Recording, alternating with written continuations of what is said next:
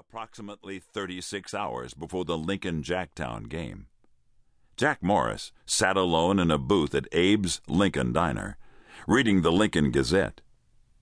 Now 43, Jack looked very much like a small-town high school football coach.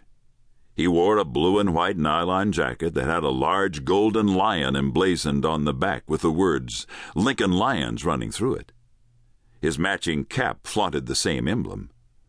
On the front upper left side of his jacket, small gold letters identified him as head coach, a title that should carry with it the status of the man.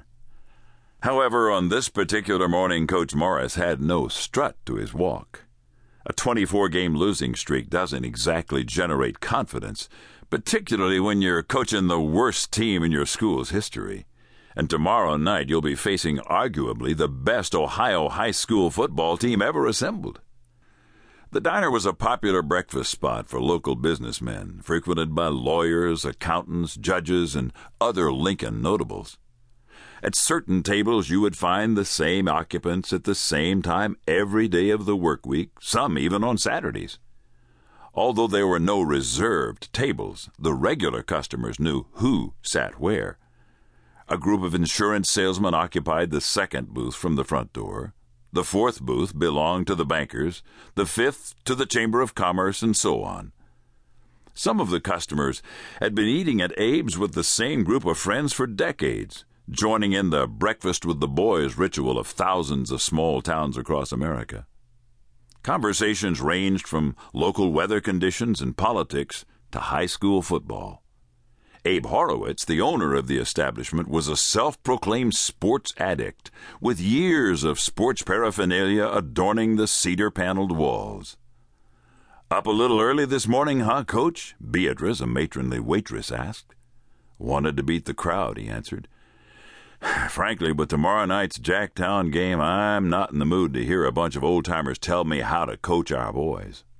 "The way those men get on your case," Beatrice said, "I'm surprised you even come in here every morning." "It's the coffee, Beatrice. Besides, I usually don't let 'em get to me. But this morning I figured it wouldn't hurt to get here half an hour before they do."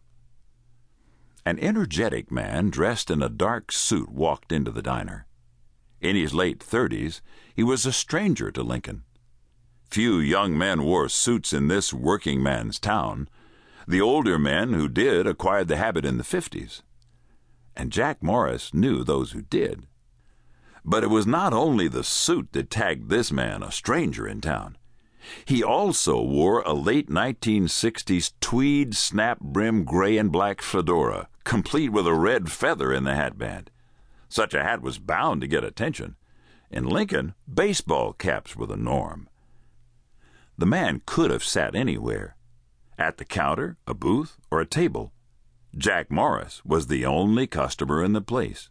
But instead, the stranger walked directly to the booth where Morris sipped on his hot coffee. "Good morning, Coach Morris. The name is Christopher." The man beamed, extending his hand and following through with a hearty handshake. "I'm a traveling man passing through your fine burg. I happen to be a big high school football fan.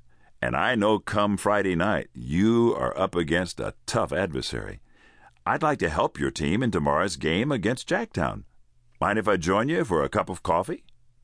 "It's a free country, and I'm not going anywhere until I finish my coffee," Morris sighed. "So pull up a seat and take a load off the ground." The stranger sat down. He didn't bother to take off his hat.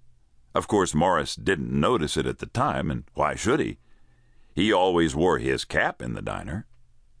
After the two men exchanged pleasantries, Morris asked, "You're not from around here, are you, Mr. Christopher? If I were to guess, I'd have to say you come from the East." "Yes, sir," the stranger answered. "Born and raised in Bethlehem, Pennsylvania. Live outside Philadelphia today." "The city of brotherly love," Morris said. "Right again, my friend. But Bethlehem, now, there's an interesting place. It's a steel town, much like Lincoln once was. At one time, Bethlehem made claim to the world's largest steelworks. However, and much more interesting in some circles, we're better known for producing great athletes. Bethlehem is in Lehigh Valley, a real hotbed for breeding big-time sports stars.